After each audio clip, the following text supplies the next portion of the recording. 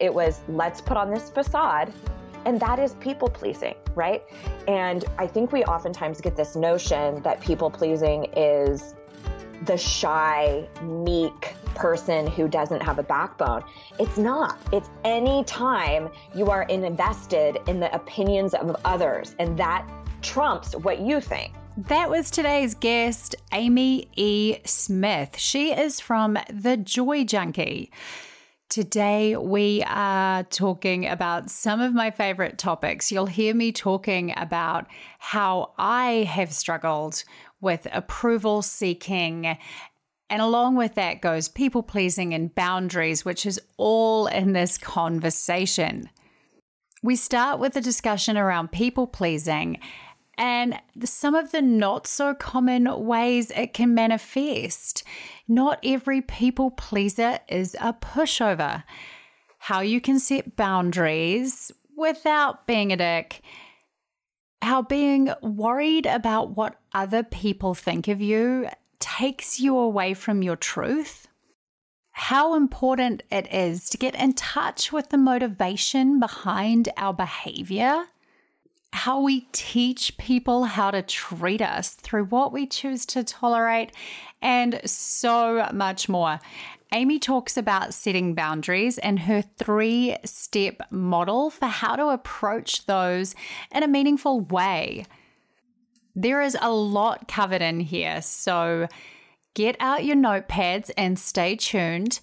I will add that this is an adult-only listen. So if you've got kiddos in the car, I would make sure you have headphones for this one so that some language and themes, not for them. Without further ado, let's get into the conversation. Welcome to Here to Thrive. I'm your host, Kate Snowwise. This is a podcast for people who are ready to step up and live a happier life. It's for those of us who are dedicated to understanding ourselves and getting the best that we can out of this thing called life. It's a mix of psychology and modern spiritual thought, always with a focus on practical advice so that you can take it back and apply it to your own life. I don't believe we're here to merely survive. I truly believe we're here to thrive. So let's get going.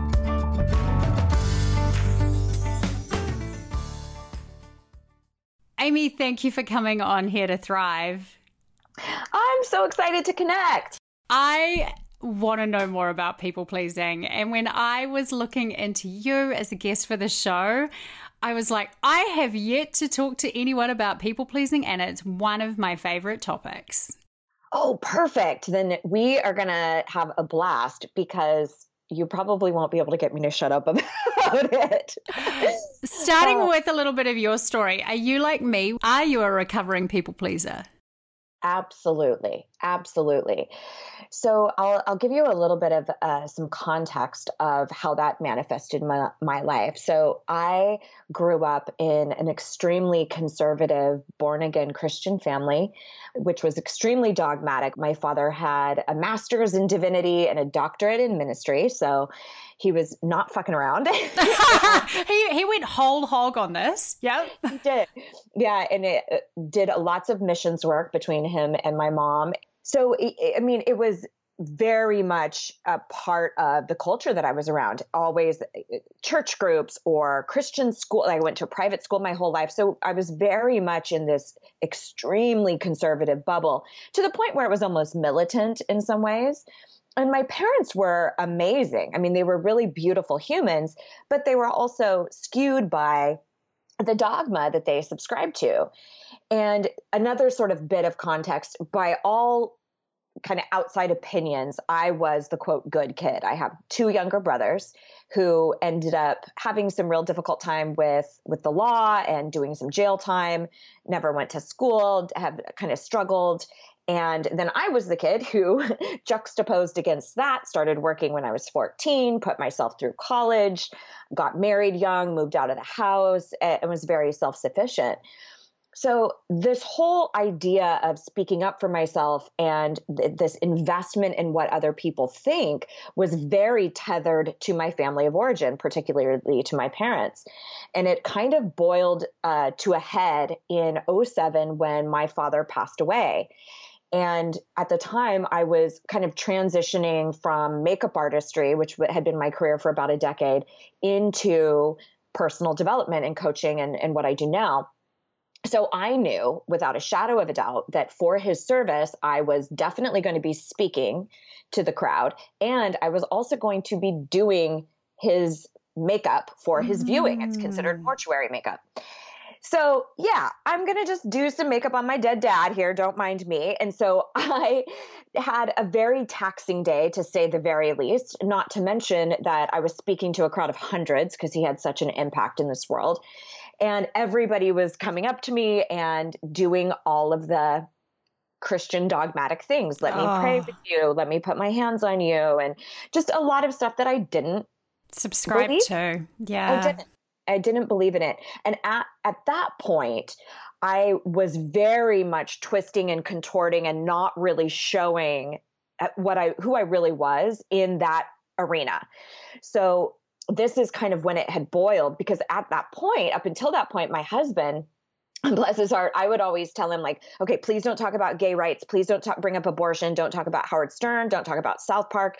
Just don't. Just shush, hide all of those pieces of yourself, please. Exactly. It was, let's put on this facade. And that is people pleasing, right? And I think we oftentimes get this notion that people pleasing is the shy, meek person who doesn't have a backbone. It's not. It's any time you are invested in the opinions of others, and that trumps what you think, right?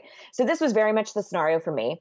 So here I've had this extremely taxing day. I get home to my mom's house, and she finds it to be the most opportune time to tell me that it feels as though my father and her have failed as parents. Oh.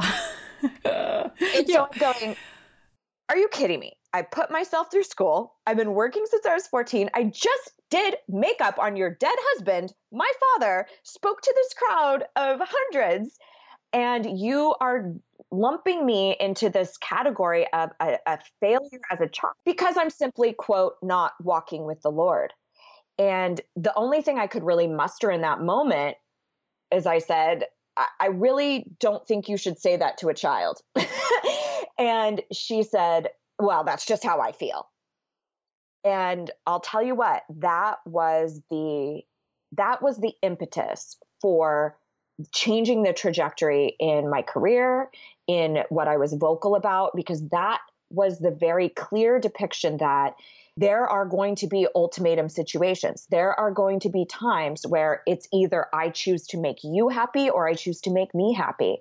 And ultimately, I realized if push comes to shove, I'm going to choose me. I'm going to choose me.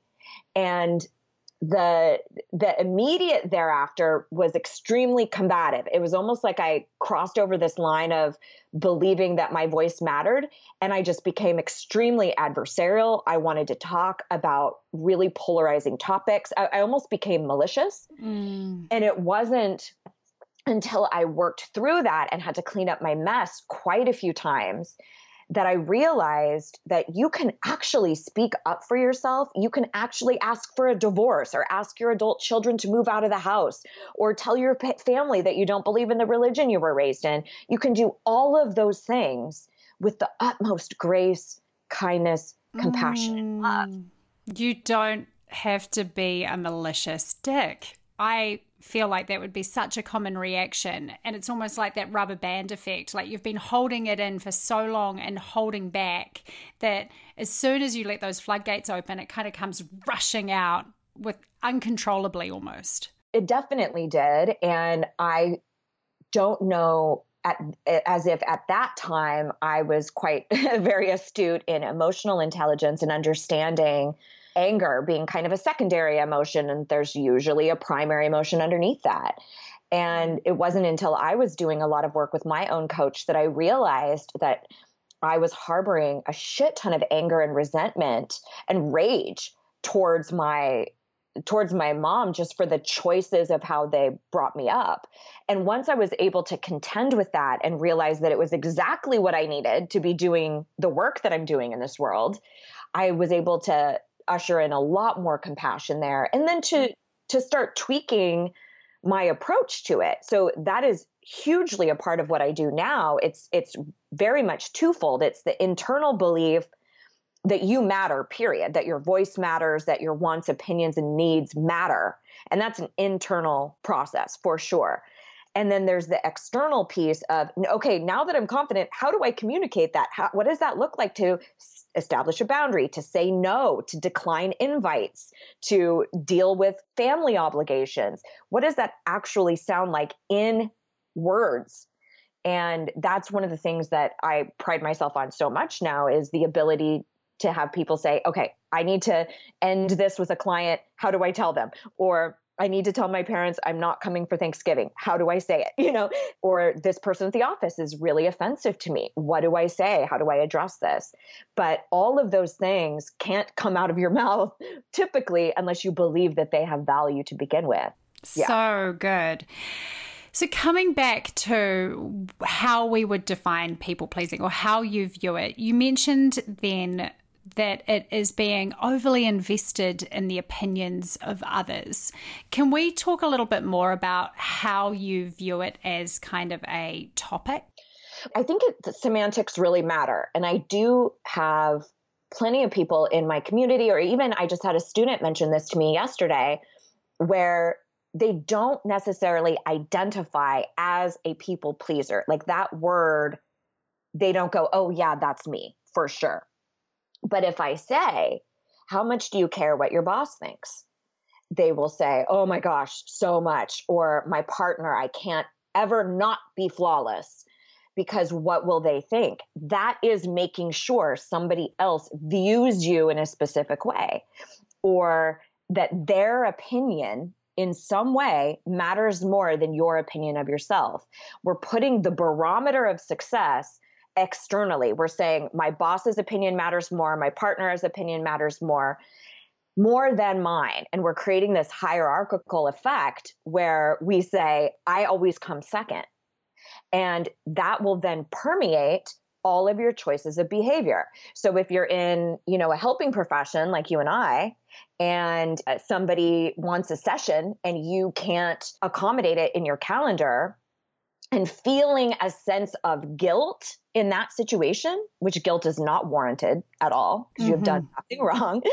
And we take that on as it's my responsibility to make that person happy. Even that is a people-pleasing behavior. Yeah, absolutely. I often think about when I look back on my own history and how I started to undo my natural tendency towards people-pleasing. And deprioritizing my own needs went with that very much, like you're saying, for me. It was that I had this light bulb moment where I realized that the reason I was so busy trying to make other people happy was because I desperately needed their approval to feel okay in myself. Yes, absolutely. Approval addiction is a byproduct of people pleasing. Yeah. Because we are saying, essentially what you're saying is I'm not valuable, I'm not worthy unless these people approve of me. And that takes different forms. Unless I'm loved. So some people it's in intimate partnerships, like I have to be partnered at all times because that means I'm lovable, or even if it's a egregious relationship to be a part of. So we make up all these conclusions like, I must overachieve. I must be viewed as an authority in my career field in order to be valuable. Instead of saying, I want to be valued in my career field because that brings me fulfillment. And I know that I'm worthy whether or not that's the case. I actually use an analogy. I would love to share it with you. Yes. Or sort of a metaphor. So it's this idea that we are intrinsically worthy already and enough just by virtue of being human. So if you can think about yourself as a beautiful home, a beautiful house, and you have all these different intricate rooms, and we have the rooms that we show to everybody else. And then we've got some of them that are messy and we don't want anyone to see. but the structure is already there. It's valuable. It's whole. And then we have all of our human experience that happens outside the house, right? So we have somebody who comes and they drop a giant pile of shit on our our doorpost. And we have the option at that moment to either absorb that and take that into the house. That is like people hurling guilt trips at you. That's mom saying, well, I'm just your mom. I would have loved for you to have called me, handing you this giant pile of shit. Or it's the person saying, I don't want to see you anymore. I don't want to date any longer, or I want a divorce. It is the rejection, the criticisms, the things that carry emotional pain for us. So what we often do is, instead of handing that pile of shit back and say, oh, I'm currently not accepting that, I'm going to need you to hold on to that. Most of the time we take it into our house and we go, this must mean that my house stinks. This must mean that I'm shitty. And it really doesn't. It just means you're contending with something that carries an emotion that hurts. It's just sad. It's just painful. It doesn't have to mean you suck or you're awful or not lovable or not worthy. And then conversely, we have people who drop off beautiful gifts on our front porch. Now, does a beautiful gift like honors, accolades, accomplishments, receiving love, the things that do warrant beautiful human emotion, does that now make the house valuable? No, it's an addition. It's a gift. It's something that you choose to bring into your house and relish. It doesn't change the structure. It doesn't now make you worthy. So the idea is that what we are doing in our life is we are walking around enough already. We are worthy already. And everything else is just the human experience that feels a specific way. You get rejected, it hurts. You get compliments, it feels amazing. But none of those affect the structure of the house. I love the way of looking at it like that. That is something I'm going to definitely ponder. I think back to my people pleasing, and like you said at the start, often people think people pleasers are the ones that are just complete pushovers that just, run around with no opinions of their own, trying to make everybody else happy. I feel like I went through a period of that in my very early 20s, but as I moved forward in my progression, my people pleasing started to show up in some of the ways we're talking about more now, that desire to achieve and be loved by others. And it was less about being a pushover, but I certainly was a pushover at one point. And it was kind of this almost like upward trajectory as I made my way out of my people-pleasing tendencies. But man almighty, do I still need to be aware of them. Right. Well, I think you're pointing to something really interesting, Kate, and that is that as we evolve as humans, so does our inner critic. So does the things that we contend with, and our triggers will start to change. I used to be extremely triggered by things around beauty and body image, and that is not nearly as potent or as triggering now. And I kind of feel like I've had that under wraps, but mine has changed more so around business and looking a specific way in the online sphere. And I have to really stop myself and look at what is the motivation behind this behavior. Is it to create impact?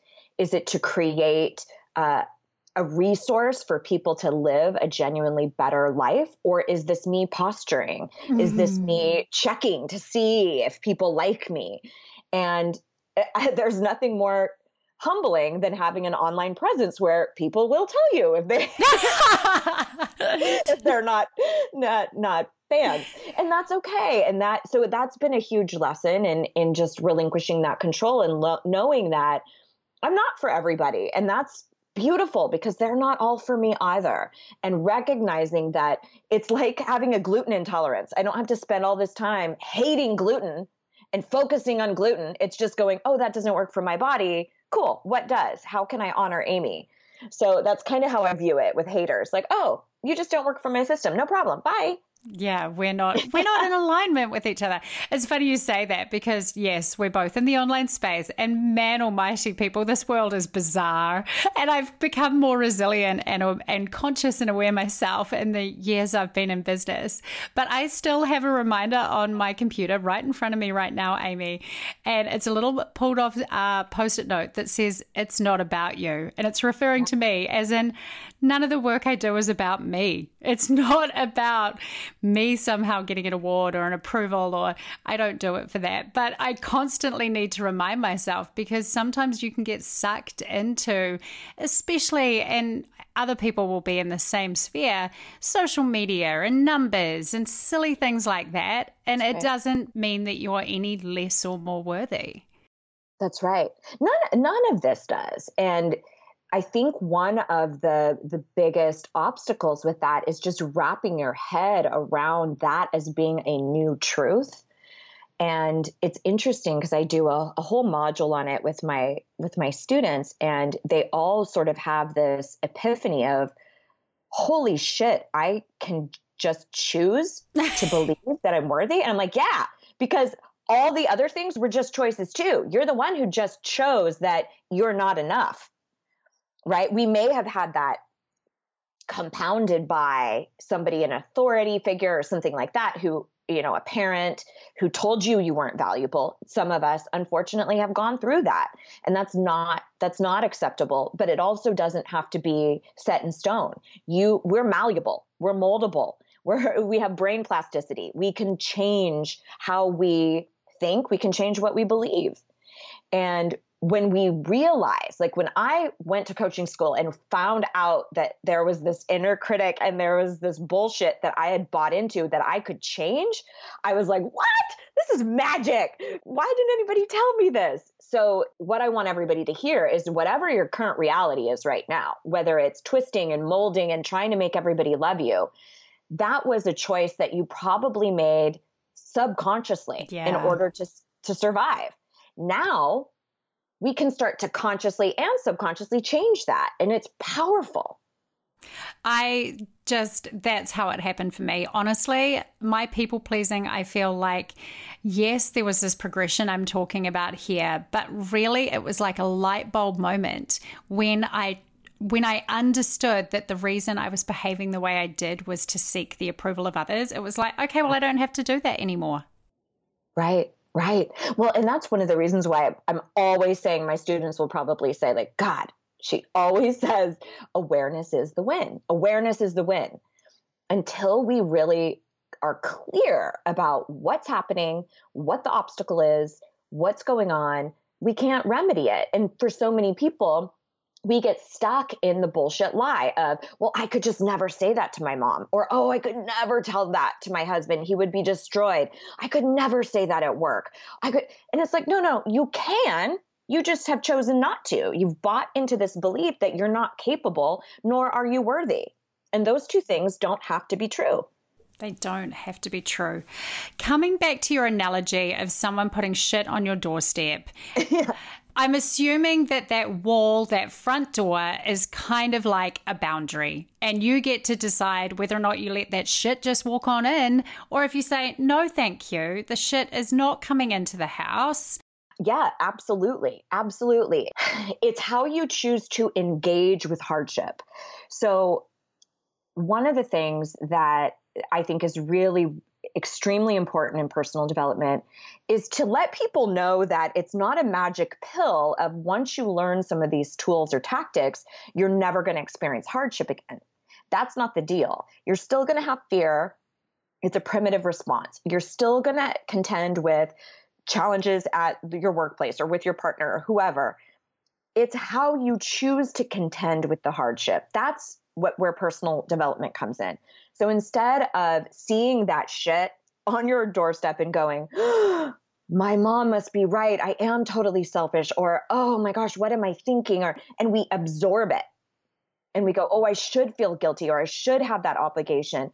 It's in that moment of going, wait a minute, how do I want to contend with this opposition? And one of the things that I love to do is to look at, okay, here's what's being presented as their truth. Here's what's mom's truth. Here's boss's truth. Here's my partner's truth. Now, what about that is true or not true for me? And separating yourself from that instead of going, well, they must have a point. Or if I feel hurt, that must mean I'm not valuable. And so a lot of times we collapse that. But I definitely think there's a boundary opportunity here. And I really define a boundary as quite simply something that you're no longer going to tolerate.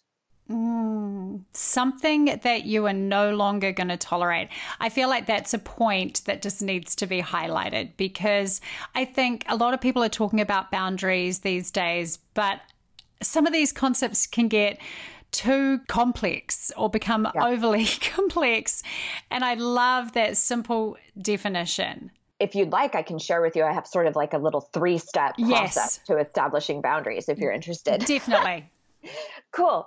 So because I do think I'm with you, where I think things can get really esoteric and spiritual, and I like to bring it tactically. Okay, what does that look like? Give me some steps. So if you need to establish a boundary, or if you're curious where that might be in your life, the first place to look is, what do I chronically and habitually complain about? Most of the time, the stuff that we complain about, we're not complaining to the person who could actually rectify the issue. So if we're mad at our boss, our partner gets an earful. If we're mad at our partner, our therapist or our bestie gets the earful. So we're usually complaining, we're vocal, just to the wrong person. So that's your place to start looking. Here's some areas where I might need to start speaking up, where a boundary might be in order. I think about even like the boundaries with ourselves, because I'm thinking, I hear a lot of women saying, I'm exhausted. Well, where is the boundary that you've crossed with yourself? Where are you not taking care of yourself? It's such a good question. Absolutely. Well, and then if we're talking about toleration, what are you tolerating?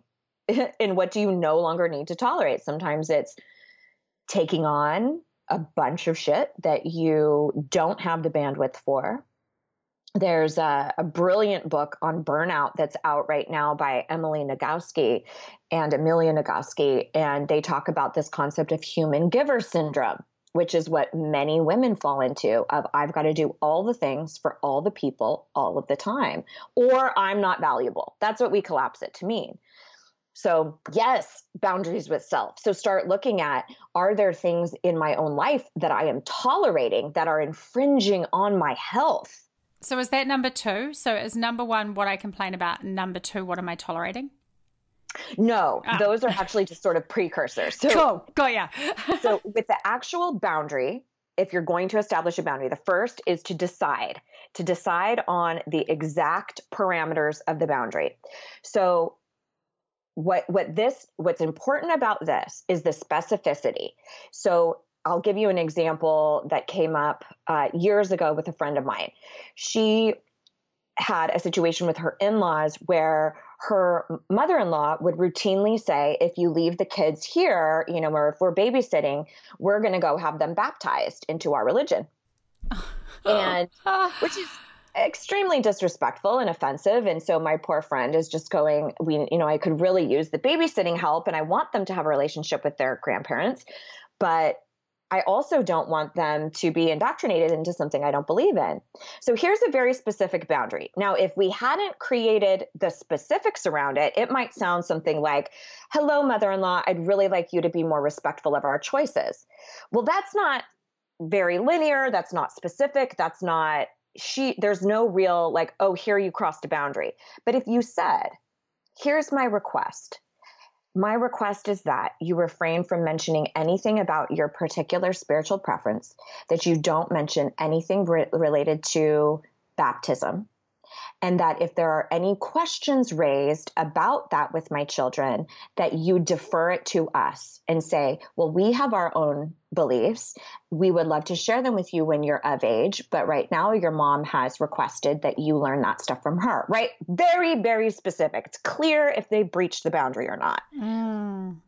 Similar to telling your partner, oh, I'd really like a lot of romance. It's like, well, what the hell does that mean? One partner thinks it's sex. The other one thinks it's date nights. The other one thinks it's doing the laundry. It's like, it could be all over the place of how we interpret what respect looks like, what romance looks like, what Any of those things could be defined completely differently. So the first is decide and getting really, really specific. The second process is to deliver. And this is pretty much, I'd say, like 95% inflection and tone of voice. Because a majority of what we say through our paraverbal skills and our nonverbal skills, through our body language and our tone of voice. And I can't tell you, Kate, how many times people have said, I have told my mom that, I have told my partner that, I have told my colleague that. And I'm like, okay, how? How did you say it? Well, I was kind of passive aggressive, or, I was a little bit snarky, or I may have yelled and I may have thrown a shoe at the same time. And I'm like, well, that doesn't count because they cannot hear you when you're screaming and yelling or when you're being snarky. So this whole process of delivering, I mean, I could talk about that for hours, but really what I would say is watch your tone of voice and enter into the conversation from a place of vulnerability and softness. So two best ways to do that are gratitude and intention. To say, hey, mother-in-law, hey, thank you so much for taking some time to chat with me. I really just wanted to share some stuff with you that's been on my heart and on my mind. So you're entering in with gratitude, softness, vulnerability. Or you can use intention. My intention of chatting with you today is not to create awkwardness, not to rock the boat, but really just for us to be cohesive. My intention is for us to just be as honest and as authentic as possible. Oh, I'm like buying in it. It's like, whatever you want to say now, Amy, I'm listening. It's very different than, you know what, we need to talk. We need to talk, right? Yeah, it's so different. I mean, my guards are down when you say it in a soft and gentle way. And my guard and my defensiveness is immediately up when you come at me kind of, meh. Right. And I mean, we know that vulnerability will breed more vulnerability. If you think about, let's say you're driving along in a car and somebody cuts you off, or you cut somebody off, let's say you cut somebody off and they turn to you and they're like, fuck you, what do you do? Your instinct is to mimic that emotion, is to go right back at them.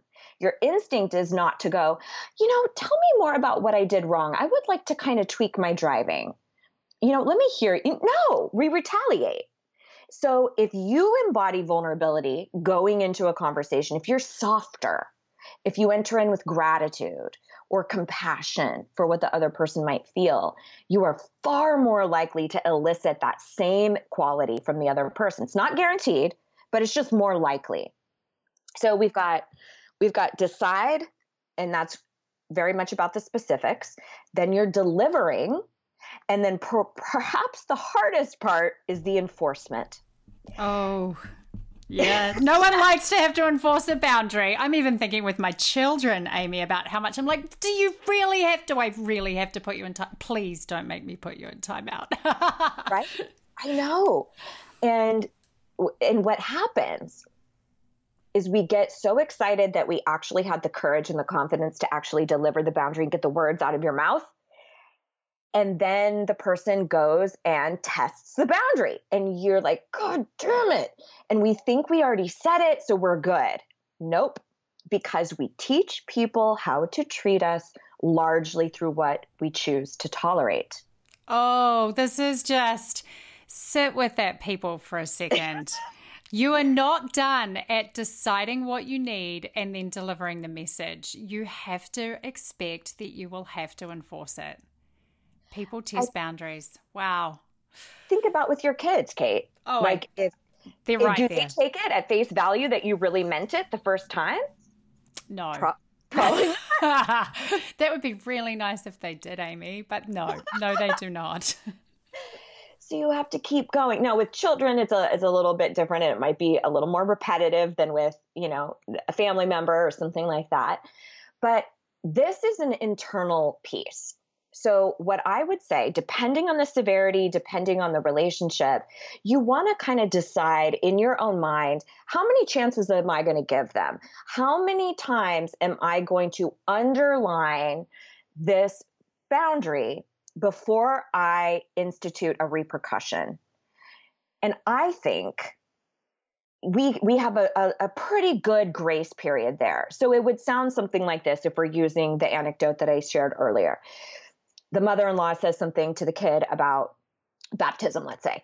And so you go to your mother-in-law and you say, hey, I was just talking to Johnny and he mentioned something that you brought up some stuff around the baptism. And, I'm sure it's really challenging for you to understand that we're coming from a completely different place, because I believe wholeheartedly that you are 100% invested in your faith. And I fully respect that. But what I shared with you before about sort of those boundaries, some of those hard lines in the sand, I meant that. I really did mean that. And so I'm going to ask you again to please refrain from fill in the blank, right? So then you get to say, hey, if it happens again, hey, I've mentioned this to you a couple of times, and here's what's happening for me. It seems as though, even though I've been really forthright with you, it seems that it doesn't matter to you at all. And that lands for me as just total disrespect. And I'm sure that's not what you intend, but that's how it feels over here. What's happening for you over there? Depending on if the relationship is collaborative or not. Sometimes it's just, this can't happen again. Bye. But if it's collaborative, you can enter into a conversation. But then you get to decide, now do I deliver an ultimatum? Listen, mother-in-law, I really hate to do this, but if that happens again, just to really underscore how important this is to us, we're going to have to find alternatives for the babysitter, for babysitting, or we'll have to have you come to us, or I'm going to have to leave the house or hang up the phone, or, you have to put the line in the sand. Here's the repercussion. I've asked multiple times with kindness and grace, and it feels as though it's falling on deaf ears. So that whole ultimatum piece is completely up to the individual and the individual circumstance and relationship. But we need to decide, because at one point, like the situation I was sharing with you at the very top of our conversation, with something that is as polarizing as religion, politics, how you want to raise your children, what you want to eat or consume, how you feel about animal rights, all of that stuff is ultimatum status for a lot of people, where, okay, family, boss, whoever, if it comes down to I either make you happy or I make me happy, I choose me. Wow, so many powerful points in there, Amy. So that's the good way to do it. Just so we're really clear, what does it look like when you're being a dick? Ooh, this is great. That's a great question. No one has ever asked me that. I think a lot of people find out that there's an issue with something, and they typically go one of two ways. And we can kind of look back at this as primitive fight or flee. We either become aggressive and combative and kind of yell, handle it verbally, or we become incredibly passive. We sweep it under the rug, and it has a manifestation somewhere else. Either we blow up at somebody else, or it manifests as illness. I mean, it's not always that extreme, but we know scientifically that we cannot simply negate and ignore emotion. It will come out somehow. So with this situation, I think it could be something like finding out that your mother-in-law said something about church or something like that, picking up the phone, and that I have said, don't do this. Or there's also this one I see a lot in couples, and that is, well, if you didn't do it this way, I wouldn't have to be a dick. I wouldn't have to raise my voice. No, you are always responsible for how you behave, period. No matter how egregious the offense, you are always responsible for your behavior. And so one of the things that I like to encourage people to adopt is this idea of, is it understandable how pissed you are? Yes. Is it acceptable to handle things out of anger? No. If somebody cheats on you, is it understandable that you would want to go key their car or burn all their shit on the lawn? Yes, that's understandable. Is it acceptable? No. You can't just make excuses for shitty behavior like that. Oh, don't make excuses for shitty behavior. I like that. I'm going to ask you some of my intermission questions now, Amy. Ooh. Are you ready? I am. Are you a morning person or a night person? Oh, neither. So how does neither work? Because you're the first person that's ever said neither, Amy. I'm now completely fascinated. Well, I think if I had to go either way, it would probably be morning. I'm more productive in the morning. I used to be a night person, but I have been contending with some adrenal fatigue and things like that. So it's just made my exhaustion a little bit longer than it normally is. So you're a middle of the day kind of person currently. Yeah. What's on your bedside table at the moment? Let's see. It is a brand new candle that I just got. To be totally frank, some medicinal cannabis and my lamp. And that's it, I think. You're allowed to be frank. I like that. It makes it more fun. This is the whole point of these questions, is that we get to know you better. Nice. What is your favorite self-care activity? Do you have one? Definitely hypnosis. I am currently studying to be a hypnotherapist, and I've fallen in love with the modality. So any type of hypnotic meditation that I can listen to in my headphones is just my favorite. Can you tell me about a book that has touched you or been a favorite at an important point in your life? Oh, yes. So the author who I mentioned earlier, Emily Nagoski, she wrote a book called Come As You Are. And it is, I think it should be mandatory reading for any woman in this world, period, because it's all about sexual intelligence and about understanding a lot of the oppressive patriarchal notions that women have around their bodies, around sexuality. And it has been one of the most liberating reads of my life. And I cannot speak more highly about it. And she talks a lot about the stress cycle and how much that affects us, even what you were talking about with the exhaustion or the, burnout for myself. So yes, please, everybody read it. It's so empowering. And then just to realize that there's so much shit we've been fed that I didn't even realize that some women don't even have a hymen. It's not even a thing. It was something completely made up. Virginity isn't even a thing. So I could go on and on and on about it, but just how much it I didn't know that either. Keep us, down. So I did not know that some women don't have a hymen. There you go. I just learned something very important now. There you go. Yes. Wow. Some of the lies we are told. Okay. What is a life lesson that took you a good while to learn? I guess I really have to say what we've been talking about, and I've shared kind of that whole chronology of truly finding my voice and believing that it matters. And without the way in which I was raised, I don't think I would have ever gone down that path. So I think that has been probably the most potent. We teach what we most needed to learn, don't we? Yes. So over and over. Over and over again. What is one thing in your day that you can't do without? Ooh, my blueberry hibiscus tea. There is this tea that I fell in love with at a local restaurant, figured out I could buy it. And I have it twice a day with some lemon and honey, that natural organic honey that's helps with my allergies from around the area where I live. So that I look forward to it every time I wake up in the morning. And then usually after we talk today in the afternoon, I'm going to go make another one. Blueberry hibiscus sounds delicious. It's amazing. I'm fascinated now with this second to last question, because Amy, we've talked about your upbringing. And so this one I think might be loaded for you. I'm interested. Do you believe in a soul? And if so, how would you describe it? Ooh, yeah, I absolutely do. I definitely believe in a soul. I think what it really is I think our soul is who we genuinely are, and it just needs a physical suit or body to roam around the earth in. And so that's how we get our actual physicality. But the soul, I think, can exist without a body. I mean, that's very much my opinion. I think that's what happens at birth. I think a soul finds a vessel to inhabit.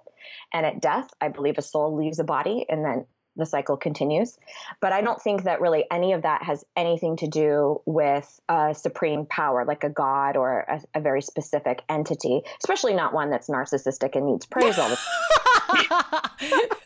I agree. I totally think we're walking around in avatar kind of suits. I can remember one of my guests said we're walking around in meat suits, and I just laughed so hard. I was like, yep, meat suit it is. That's right. That's right. What does fulfillment mean to you, Amy? Ooh, fulfillment to me is living my life on purpose and really truly honoring my values, my core values. And I know that that's such a non-sexy way to put it, but I really think the things that we can pinpoint in our life as our core values, the components that must be present in our life in order for us to be the most fulfilled, that's how we access happiness. So for me, it's all across the board. It's things like an element of creativity, adornment and decoration, personal growth, and spirituality. So I have lots of different kind of values, but to me, the compilation of those is what equates to a fulfilled life. That you just pretty much described my coaching practice. Thank you, Amy. Nice. So it might seem boring, but it's actually freaking amazing, people. Yes. Yes. I agree. It's life-changing.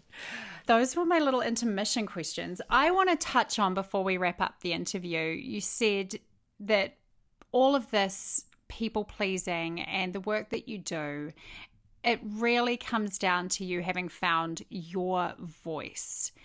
To me, that sounds like it's intimately tied with the concept of authenticity and showing up in the world as you are. Would you agree with that?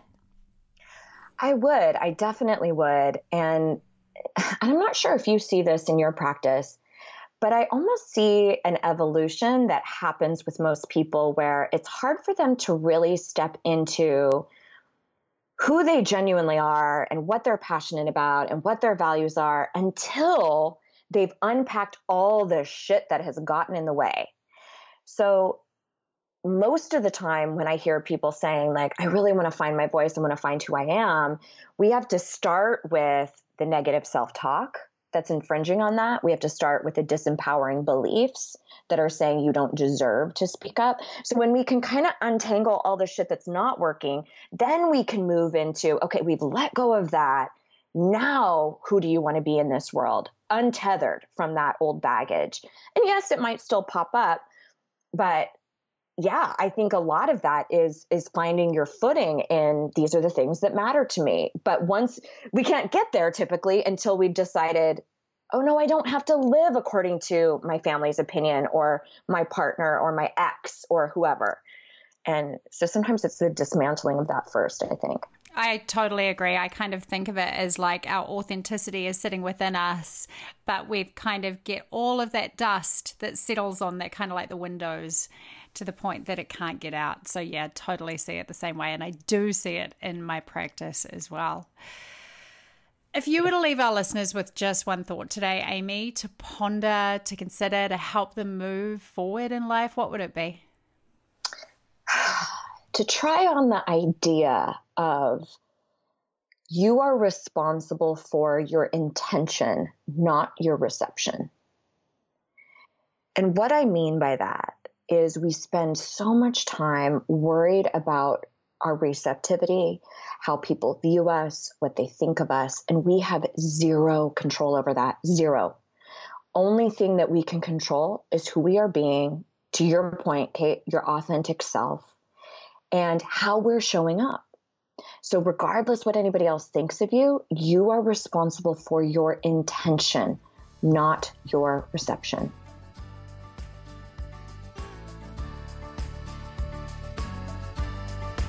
So much goodness covered in here. As I said throughout, as I used examples of me in my own life, looking for approval outside of myself rather than concentrating on my innate worthiness has certainly been a massive part of my personal growth journey. So these conversations really ring close to home for me. If you want to find the books that Amy mentioned or find out more about Amy, head to the show notes, which you can find in the app that you're listening on, or you can head to my website, thrive.how/podcast117. Amy's website is thejoyjunkie.com. And if you go over there, you can get your free guide called Stand Up for Yourself Without Being a Dick. Yep, I didn't come up with that question all by myself. Thanks, Amy. Amy also has her own podcast, The Joy Junkie Show. So check that out too. Week after next, I'll be back with some of my thoughts to share with you about how you can live the good life. Until then, beautiful people, keep thriving. Just keep thriving.